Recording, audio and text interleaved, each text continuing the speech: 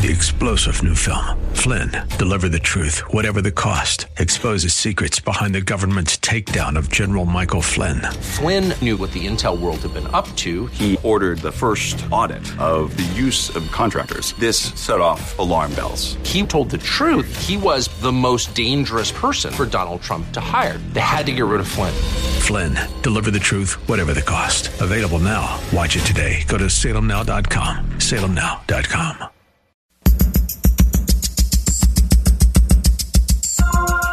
Live from Northern California, it's LifeLine with Craig Roberts. He's the host of Northern California's longest-running conservative talk show. He's a man with a message, a conservative with compassion. He's Lifeline's own Craig Roberts. Tuesday, the 16th of May. Good afternoon. Welcome on board. Good to have you in on this edition of Lifeline. Always a privilege to spend a little commute time with you here in the afternoon. So get you home safe and sound. And, let's see here. Somebody's calling. They don't know I'm on the radio at this time. What's going on there? Probably a bill collector. Anyway, great to have you with us, and always a privilege to spend a little time with you. As I say, we don't take the opportunity to be with you in your car or whatever you might be doing on a afternoon lightly. So again, thank you so much for the privilege. Lots to talk about on today's show. We'll get you an update on Senate Bill 407. This is a bill that's going to make it impossible for Christians to foster parent in our state because of yet another draconian attempt to try and reshuffle the deck when it comes to morals and what you can and can't do with how you raise kids, whether your own or invited as part of your family into your own home. Vern Tyler, founder of Hosanna Homes and the Hosanna Parent Project, will join us coming up a little bit later on in tonight's program. I want to start with a bit of an update on Wall Street. A down day today. In fact, the big board sliding over 300 points today as the ongoing standoff over the debt ceiling continues. And, of course, we've got remarks out of the White House indicating that a meeting that took place with congressional leaders over raising the debt ceiling was, quote-unquote, productive. The statement noting the president remains optimistic about reaching a, quote, responsible bipartisan budget agreement. House Speaker Kevin McCarthy, meanwhile, of those who joined Biden in the Oval Office, said that the two sides remain far apart, but a deal could be reached by the end of the week. So what if they don't? Janet Yellen certainly has thoughts on this topic, but we've gone to somebody even better. We're going to talk with Jerry Boyer. He is a financial expert, public speaker, and the publisher of Affluent Investor Daily. And Jerry, always a privilege to have you join us on the program. Let's get your take on this. I mean, I know there's a bit of saber rattling going on between the two sides and a bit of scare tactics just to try and get one side to do what the other side wants. But from your perspective, is there a possibility that they might not reach an agreement in the next 14 days? And if so, what would that look like for not just the economy of the average American, but quite frankly, what it would look like for the impact on America's standing economically globally? Well, yes, there is a possibility, but I wouldn't say there's a probability that they won't reach an agreement, and probably not a plausibility, because if it really was likely that they would not reach an agreement, which would mean that we'd have some kind of crisis, could be a default crisis, or a shutdown, then gold would not be up 0.04% today. It would be up 40%. Wouldn't be hovering just under 2,000. It would be hovering just under 4,000, because that would be a sign of a serious crisis coming, and the possibility of a debt crisis. If we default, that's bad. And I understand that the long-term problem is spending, but we're not going to solve that long-term problem if we basically say, okay, we're going to drive such a hard bargain. And by we, I'm talking about conservatives. So I'm on a side. I just have to be straight about that. If we conservatives use the debt ceiling in order to get some reasonable concessions, I come out of that saying that's great, like spending caps or something like that. But with these debt cap battles, there's always the possibility that we play chicken for just a little too long and then there's a crash. And if we get to the point where we've played chicken too much and the United States misses a bond payment, then that is a thing that is pretty cataclysmically bad. It's almost like a third world kind of thing. And what would that mean? That would mean that there would be a run on treasuries around the world and there would be a run on dollars.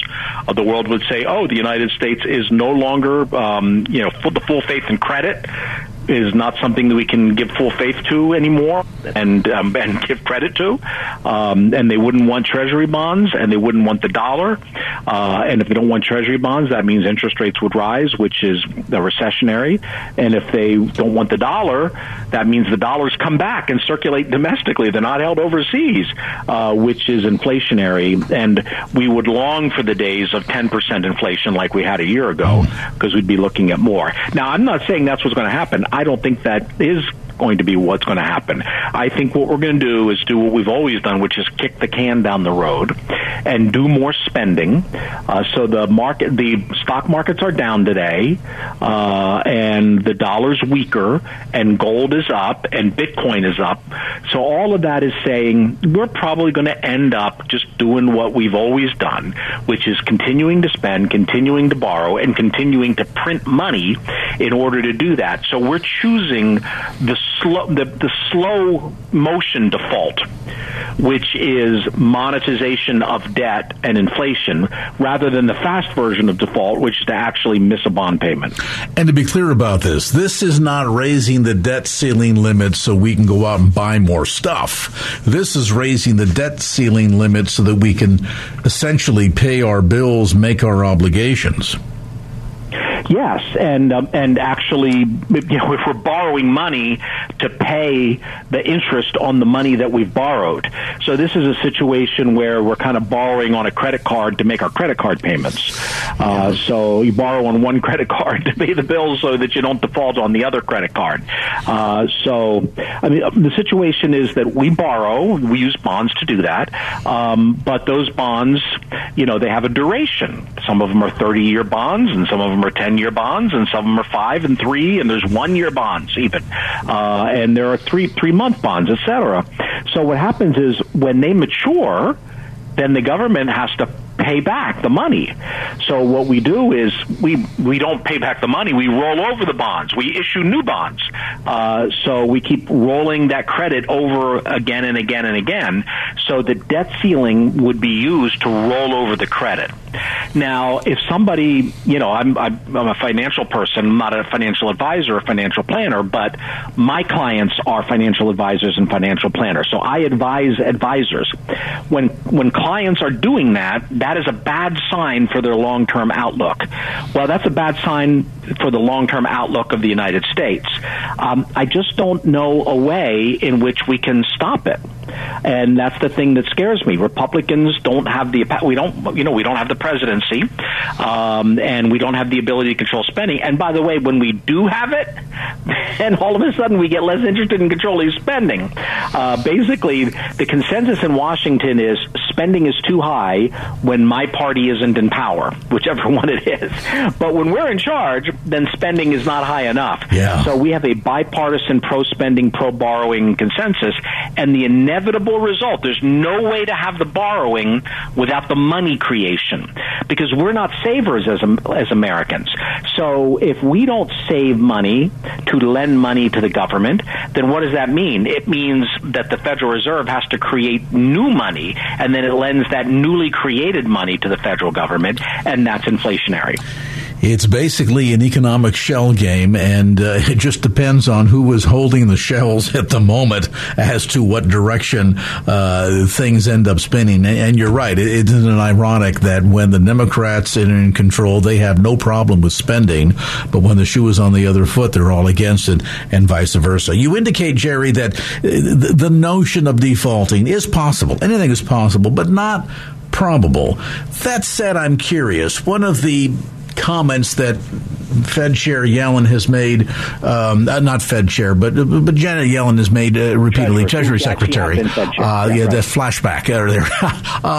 That she has made repeatedly is the notion that, well, if we allow the default to take place, that will unseat the dollar and would likely open the doorway for the Chinese renminbi to take over as a dominant world currency. Again, not outside of the notion of possible versus probable. Just if you look at it from a financial standpoint, is the world really clamoring to get Chinese money as the new standard, or are there pitfalls with that as well? Oh, there are. I don't think the world trusts the Chinese. I don't think we trusted them before the Wuhan virus. And I'm quite sure we don't trust them now. I mean, I think a lot of the world understands that the CCP is an extremely corrupt institution and that they can't be trusted. After all, if the Chinese could be trusted, the dollar would have lost reserve currency status a long time ago, because we've been doing a lot of stupid things. So as stupid as we've been, the Chinese system is much worse rule of law, much less stability. And by the way, they don't have a democratically elected form of government. They're still a dictatorship. They have a revolution in their future. They're not going to be a dictatorship forever. So at some point, they're actually going to become in my opinion, they're going to become a democratic republic. Dictatorships fall. So who wants to be holding the bag on the renminbi or the bonds, or yuan, or however you want to put it, or the bonds when that happens? So yeah, they're pretty weak. Plus, there's something else. You can only become the reserve currency of the world if you're willing to let the world trade in your currency, which means you have to give up control. But they have capital controls, so they're not willing to have a free market in the yuan, enough of a free market where it even could be freely traded so that it could be the reserve currency. So I don't think the world would turn to the yuan. I think if we lost our reserve currency status, it would be the world would turn to all of the above. In other words, they'd say, okay, we're using, maybe the dollar is being used maybe on 50% of transactions or 40%, depending, international transactions, depend on how you count it. And, we're about a little more than half of the reserve currencies. So let's say the world stopped trusting us. They wouldn't say, well, we're going to sell that 60% of dollars and buy 60% yuan. What they'll do is they'll sell maybe $1 trillion or $2 trillion of dollars, and they'll buy some gold, and they'll buy some euros, and they'll buy some yen, and they'll buy some yuan. I mean, they'll diversify away from the dollar. So it wouldn't be like it wouldn't be like happened after World War II, which was, the kind of the reserve currency system kind of shifted from being Great Britain pound centered, really after World War I and then to World War II. There was a situation where the pound was the reserve currency of the world, and then the dollar became the reserve currency of the world. I don't think that's a situation, because the dollar was ready to replace the pound. Under the socialist government of Clement Attlee, when people rejected the British pound, they had someplace else to go. But they don't have one other someplace else to go now. So what they would essentially do is you wouldn't have any reserve currency at all. You'd have a mixture. So the yuan, the Chinese currency, would be like a regional reserve currency. The trading partners in Asia, there'd be, a lot of them would hold yuan, but you probably wouldn't have a lot of yuan held by Canada or the European countries, and the yen would still be a powerful currency. So I think, and even, the British pound to some degree. So I think that Yellen is fear-mongering there a little bit. First of all, nobody's talking about default. Second of all, I don't understand why the Biden White House keeps acting as though the Republicans' unwillingness to raise the debt ceiling would be the thing that would trigger the default, as opposed to the Democrats' unwillingness to come to a reasonable agreement about the spending cap.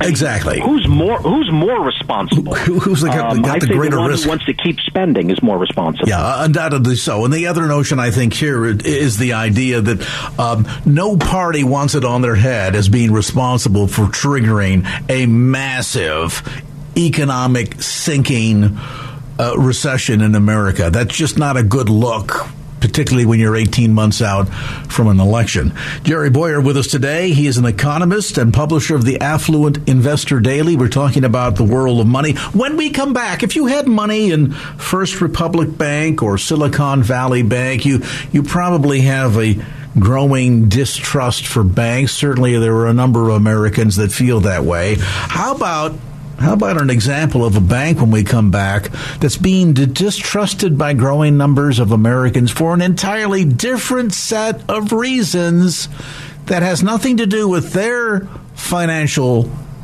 management, but rather just who you are as a depositor? You talking about, Craig? What you're going to find out next. It's our conversation with Jerry Boyer. Information on the web, affluentinvestor.com. That's affluentinvestor.com. Back with more after this. And now back to Lifeline with Craig Roberts. So imagine going to your bank one day and saying, "Hi, I'm here to make a deposit." And you give your deposit slip and the amount of money that you're going to place into your account across the counter there to the teller, and the teller quickly types on the keyboard, right? He comes back and says, "I'm sorry, sir, your account's been closed." What? Excuse me? Why is I didn't close the account? How could that? Wait a minute here. My account's been closed. Bring the branch manager over. The branch manager tells you, "Yeah, your account's been closed, but I can't tell you why." What? Now, I suppose if a bank found out that you have been involved in some nefarious activities like counterfeiting and things of that sort, and they think that you might be a big risk because maybe the money you're depositing is phony money, maybe they've got a reason there. But what we're learning is one bank in particular, and it may not be limited to Chase, but certainly Chase is the one that's being accused in this story, has apparently been following a kind of quiet, below-the-radar screen policy of basically shutting down their business, closing relationships, as they call it, not because of nefarious activities related to an account, but because, gentle listener, they just don't like you. Jerry Boyer continues our discussion today, publisher of Affluent Investor Daily and an economist. And Jerry, you read a story like this and you think, this has got to be something out of The Onion. What bank would do this? And apparently, at least at this point, first glance, it seems to be, well, the answer is Chase Bank. Tell us what's going on. Yeah, it is a little bit Onion-like in that it makes me want to cry. And it kind of stinks a little. The person you're talking about is former ambassador at large for religious liberty, Sam Brownback, who was also, before that, a senator from Kansas and the governor of Kansas. Great guy, been a guest on this show many times down through the years. I would expect that, right? That's the kind of quality person you have on. And a very reasonable man, very well-respected. He worked with Chuck Schumer on the Religious Freedom Restoration Act, so bipartisan credentials. By the way, Bill Clinton signed the Religious Freedom Restoration Act. This is not exactly some crazy radical. And he started a religious freedom organization that advocated religious freedom and had that account at his Chase Bank. And they told him he shut it down, and they wouldn't tell him why. And then later on they gave explanations, but they kept giving different explanations. And they asked him, well, who are your major donors and what candidates are you supporting? And if you tell us that, maybe we can reinstate your bank. And he said, I'm not going to tell you who my donors are. That's private information. You don't need to know that. And so they did not reinstate it. They've told a lot of stories. By the way, I've talked with Chase extensively about this. So they've had different versions of the story. They said that he didn't fill out the paperwork in a timely manner. But the paperwork they're referring to, there's a 60-day deadline, and they canceled his account after 24 days. So he didn't miss a deadline because they canceled before the deadline. And then they said something about some, under the law, they have to be careful about terrorism, international terrorism. And he said, well, no, I'm not terrorist. They keep changing up what the story is, and they never really have given a satisfactory explanation for why they canceled his account. But they have canceled other accounts from conservatives. They have a history of that. And by the way, I've talked to the Investment Relations Department, and they could not give me any examples of any liberal groups who had their accounts canceled. So there seems to be a pattern to this. So a financial advisor from Southern California, David Bonson, put a proposal on the ballot, and all he said is, we want you to do a report that is transparent about how these things happen. How do you make these decisions? And do you count the cost of backlash for debanking someone? Are you violating people's civil liberties? And what they didn't want to do the report. In fact, they didn't even want to let this question go on the ballot before shareholders. They didn't even want shareholders to be able to vote on the question of whether the company should report this information to shareholders. So they tried to block it with the Securities and Exchange Commission, and the Securities and Exchange Commission said, no, we don't agree with you, J.P. Morgan Chase. We think that this is a matter that properly is before the shareholders. I mean, I'm paraphrasing their view, but they didn't support the request from J.P. Morgan Chase to leave it off the ballot. What they're saying is we don't have a policy of debanking people based on their religious or political views. Well, of course they don't have a policy of that.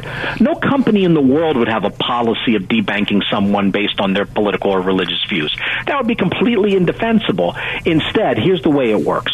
The way it works is they have vague policies. Like, we don't want to do business with anybody who's hateful or harmful or involved in hateful expressions or has hateful views. So they put out vague standards, and then somebody in the bureaucracy can say, well, this religious liberty stuff has been used to block, trans legislation, or for people who don't want to support abortion or don't want to do gay marriages, or et cetera. So maybe this is hateful. That's how it usually works. Is that how it worked at Chase? We don't know, because they don't want to say how it works. The only thing they're willing to say is that they don't have an explicit policy of discriminating based on religion. Oh, well, great. Congratulations.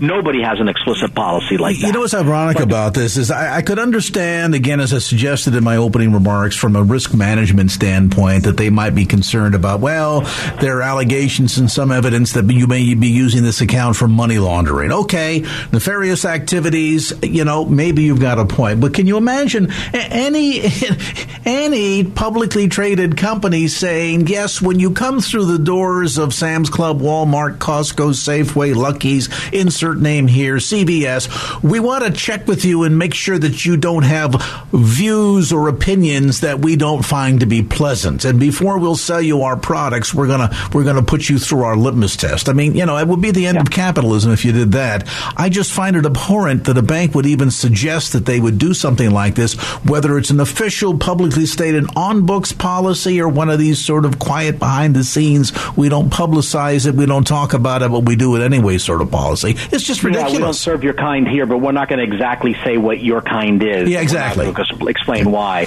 There's a former Chase executive who says they have a policy called red dotting, where you put a red dot on a customer that you think is a reputational risk to the bank.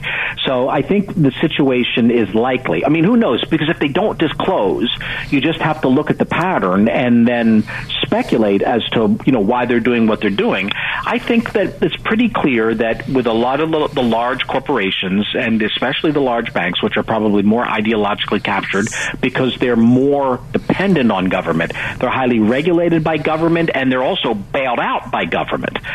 So they're kind of, we're like free insurance to them because they're too big to fail. And today at a press conference, Scott Shepard from the National Center said, if you're too big to fail, then you're too big to discriminate. If you're dependent on the taxpayer, then you shouldn't be able to discriminate. But of course, I think we all believe that banks should be able to discriminate based on reasonable standards.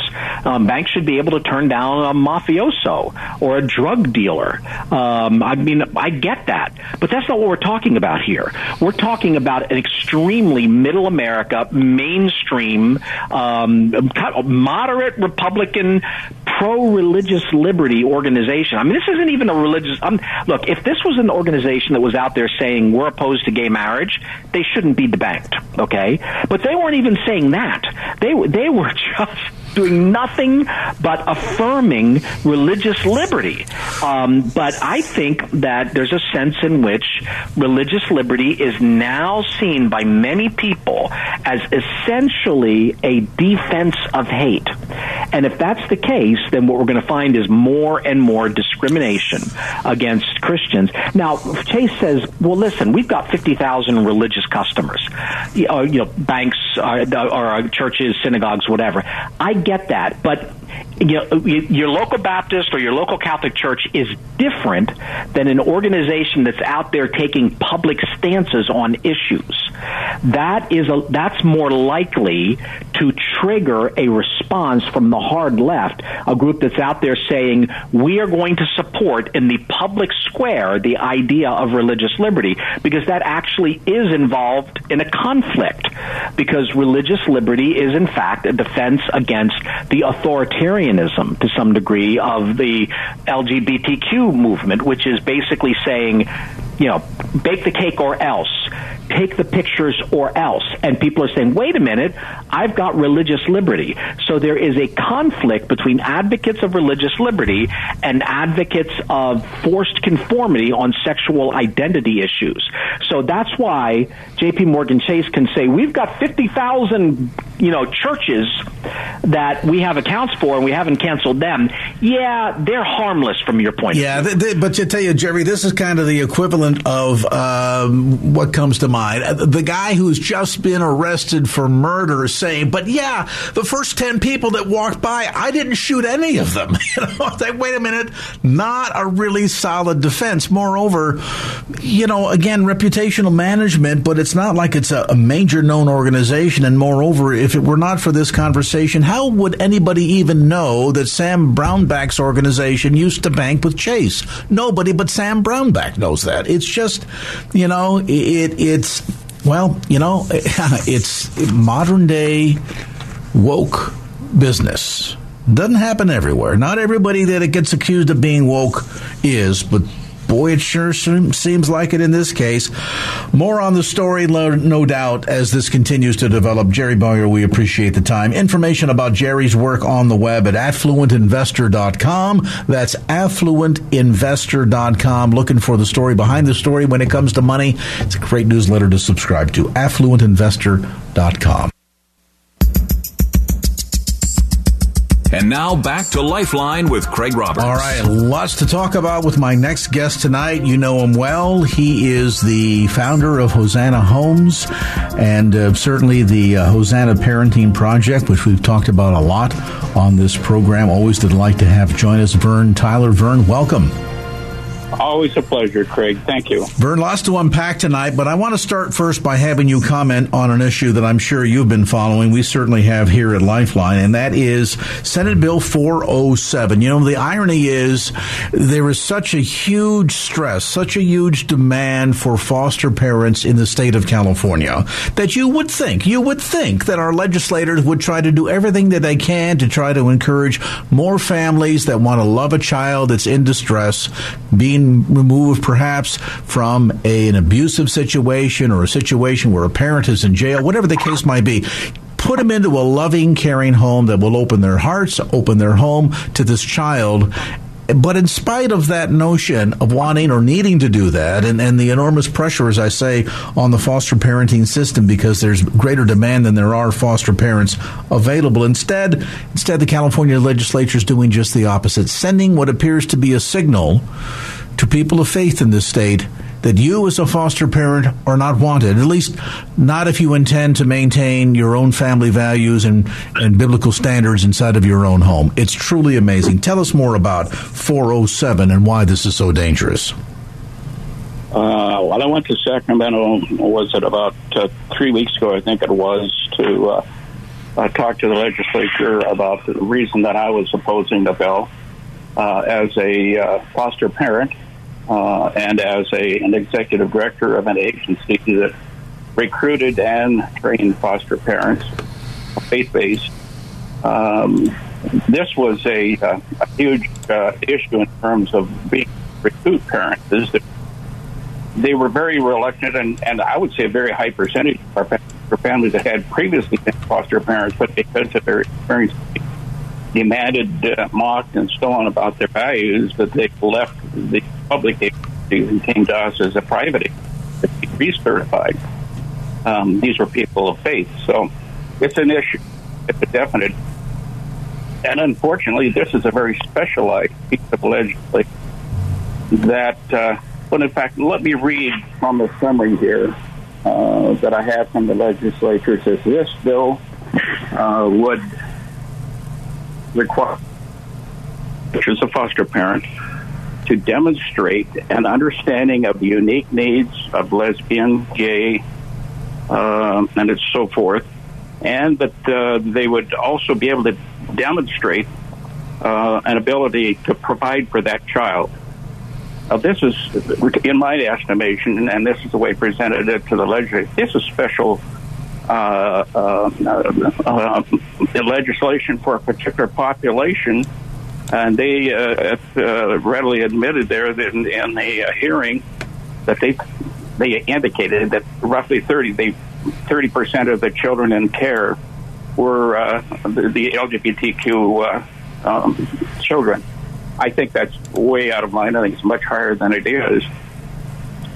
But that 30% is now being hyper pushed or being legislated for their protection, which is going to hurt the other 70%. And I don't think that it's going to even help the 30%, because what parent is going to want to acknowledge a person of faith, capable of faith, or that have simply the moral value? It may not be a value of faith, but that that lifestyle is not appropriate and violates scriptural context.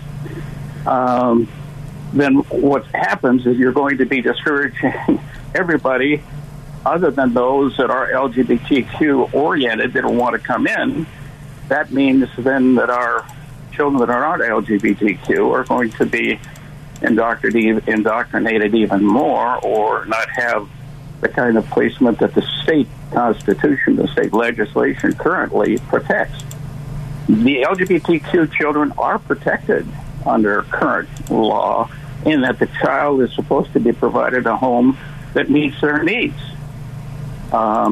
And we had, even in our faith-based licensing or certified families, we had a number of youth that coexisted, lived within that family environment and succeeded. Even Judy and me and our foster family, we had several youth that were LGBTQ oriented children. We didn't have any problems. But it appeared for me, after that hearing, listening to Senator Wiener, their concern was they felt this legislation, or this the way they represented it, that it would further protect these children's rights. In other words, they were basically saying these children currently don't have any rights, which was absolutely false. And, of course, what's problematic about this is the lack of balance here, because these children oftentimes will be invited into a home where there may be children that the family already has, and so, of course, there's a family standard that has been established from a moral viewpoint, religious viewpoint, whatever might be undergirding the fashion in which you raise your children, and you may not necessarily want to change that. And yet, instead of saying, well, oftentimes there are circumstances where the child has to make some adjustments, to be sure. If a family says, for example, on a Sunday, what we do as a family is we go to church together. Whether you're firstborn male blood child of the family or not, does that necessarily become an option? And if so, what kind of turmoil does that create inside of the family when you have to have multiple sets of rules, multiple sets of viewpoints, essentially, in order to be compliant? I mean, it seems to me that if a bill like this Vern, as you described it, and we had Jonathan Keller on last week talking about it as well, it seems to me that if a bill as written of this sort were to pass, it really is sending a message to people of faith that are interested in foster parenting that the state is not interested in you. Is that do you think, accurate viewpoint or observation? Yes, and I think to kind of expand on that a little bit, Craig, the system, and not just here in the state of California, but around the world, is that the system needs to be child-oriented. In other words, the best interest of the child. Well, that's not too bad if you have institutional care, because you can model your institution based upon the needs of the child. But when you want to put children in private homes, and you're going to use big government with the big hand of government to slam you into that kind of a position, I don't think many families are going to want to become foster parents, realizing that this is going to be the case. Now, this goes a little bit deeper, because this bill not only goes to the performance after the child is placed, but during the investigative and the evaluation process, this bill mandates that the family has to be probed with regard to their ability and their willingness to support the child. We'll see if that's up front. A family of faith is not going to be able to even become a foster parent unless they want to, compromise their faith, compromise their family values, compromise who they are. I just don't see that happening, other than, Craig, during these times, I'm kind of very concerned seeing how people, particularly people of faith, are standing up or not standing up to their values. And I think that's where we're at now. Let me make one other comment here at this juncture. It comes to my mind. I've gone to Sacramento a number of times and stood in front of the legislature and either for or against or in opposition to a bill. In the past, now, I haven't gone to Sacramento, I'm going to say, for probably about 8 years. I did this time because of the issue and my understanding, my experience and so on. So I thought I'd better go. So I did. This time I was not mocked or ridiculed. I was just kind of dismissed, if you will. That was the sense that I got. Previously, they appeared to be, this group, these people who are supporting these kinds of things, felt threatened, so they would lash back. This time, I felt totally different, and it terrified me. I think they're comfortable now. They're comfortable where they are. And Craig, while I was there, of the testimonies that were there are only 2 that spoke in opposition to the bill. I was one of them. And they had the others, several speakers they had were for the bill. And then they had open telephone people where they telephone conversations where people could call in and indicate whether they were for or in opposition to the bill. There was not one telephone call that came in opposition of the bill. So again, I just see a comfort level in Sacramento saying, hey, we're here, we can just, and you're going to then get this single interest, single purpose bill that we're now seeing. So I think this goes beyond the foster care issue.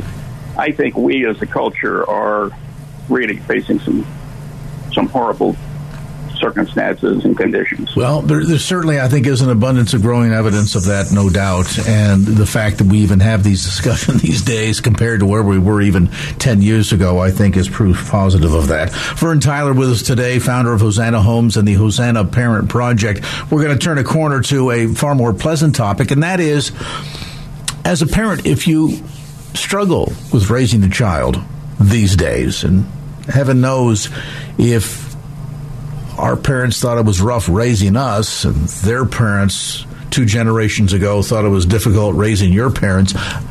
Just imagine what it's like being a parent today. Well, if you are one and you struggle with being able to combat so much that's thrown at you as a parent, What do you do? Where do you get a solid education to know how to manage your child, how to deal with a stubborn child, strong-willed child, and bring about an atmosphere of harmony in a household? Maybe you're in a house right now that hasn't seen harmony and peace since the kid was 8.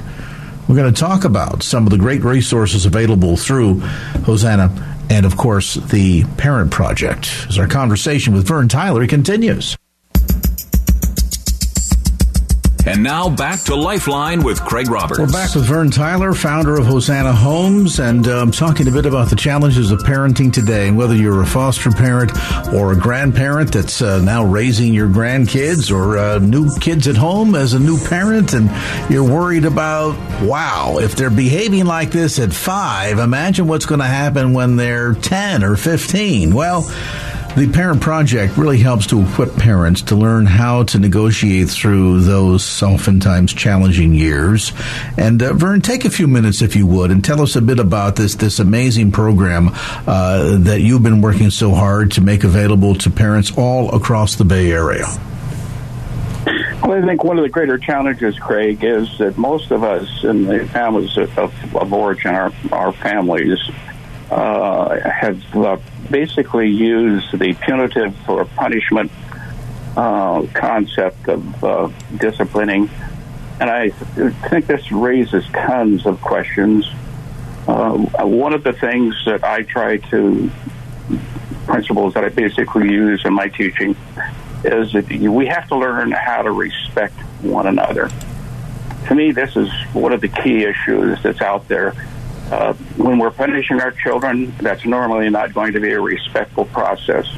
When our children misbehave, that's a disrespectful process to us parents.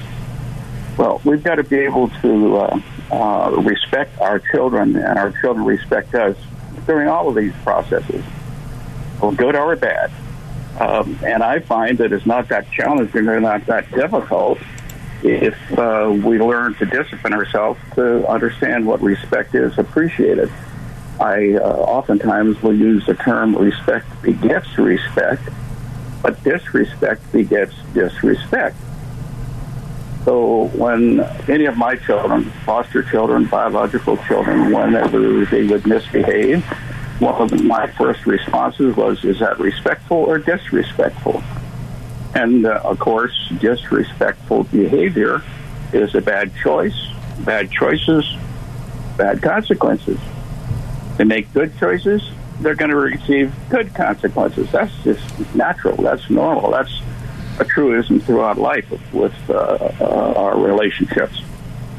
So, again, I try to focus on this issue of respect, disrespect, and help families understand how, if they integrate that appropriately in their family, the chaos tends to disappear. Now, arguing is, if you were to ask me what is the greatest disruption to families, I'm going to say arguing. When I go into a home or visit somebody, I think one of the more common things to see is children and parents arguing.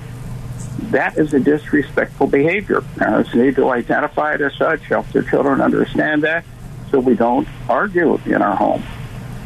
We simply don't. You walk away from an argument. You let your children understand why. You know, somebody disrespect them by walking away without letting them know.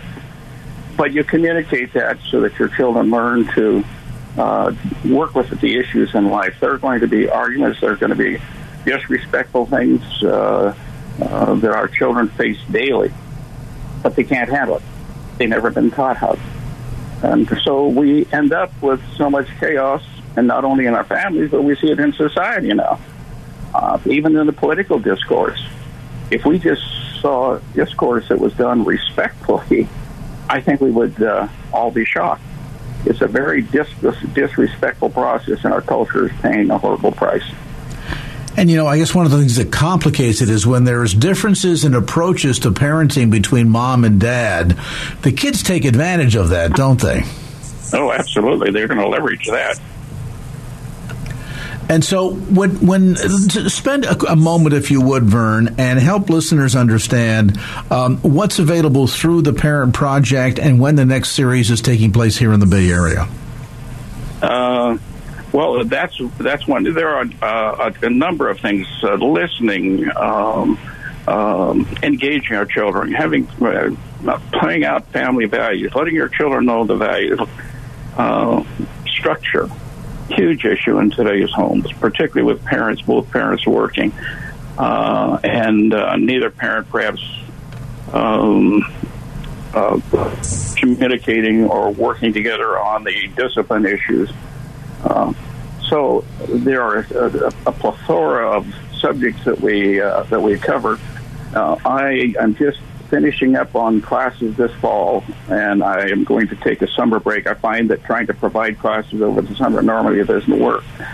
So in September, we've got classes again prepared at this point at Advance at Three Crosses Church in Castro Valley and Redwood Chapel in Castro Valley.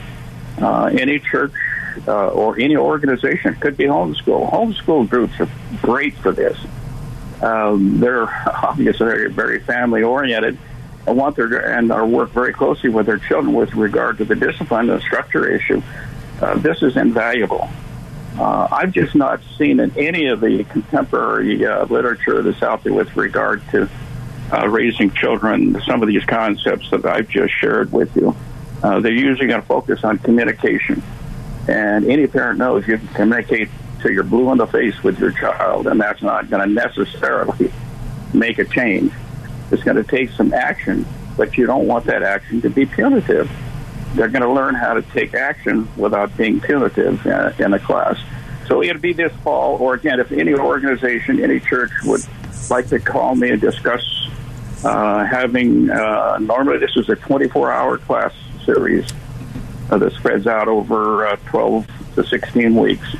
Again, to me, it's invaluable. Absolutely. And, as Vern mentions, maybe you recognize him within your own church or organization. Maybe you're involved with a homeschooling parenting group and think, wow, learning better parenting skills. Who wouldn't benefit from that? I mean, we go and we take lessons on how to drive cars, how to sing, play the piano, but when it comes to parenting, we just jump in and hope for the best. Or you think, well, I know what my folks did, I'll just do the opposite of what they did. And that usually ends in disaster, too. But the Parenting Project is really making a significant difference in the lives of so many families, not only throughout the Bay Area, but literally throughout the nation. Let me encourage you to get more information online. If you'd like to find out about how you can perhaps host Vern to come out and do a series at your church, you certainly go to HosannaPathways.org. That's HosannaPathways.org, or you can call area code 510-538-8117. That's 510-538-8117, or again online at HosannaPathways.org. Our thanks to Vern Tyler, founder of Hosanna Homes and the Hosanna Parent Project, for being with us on this segment of Lifeline.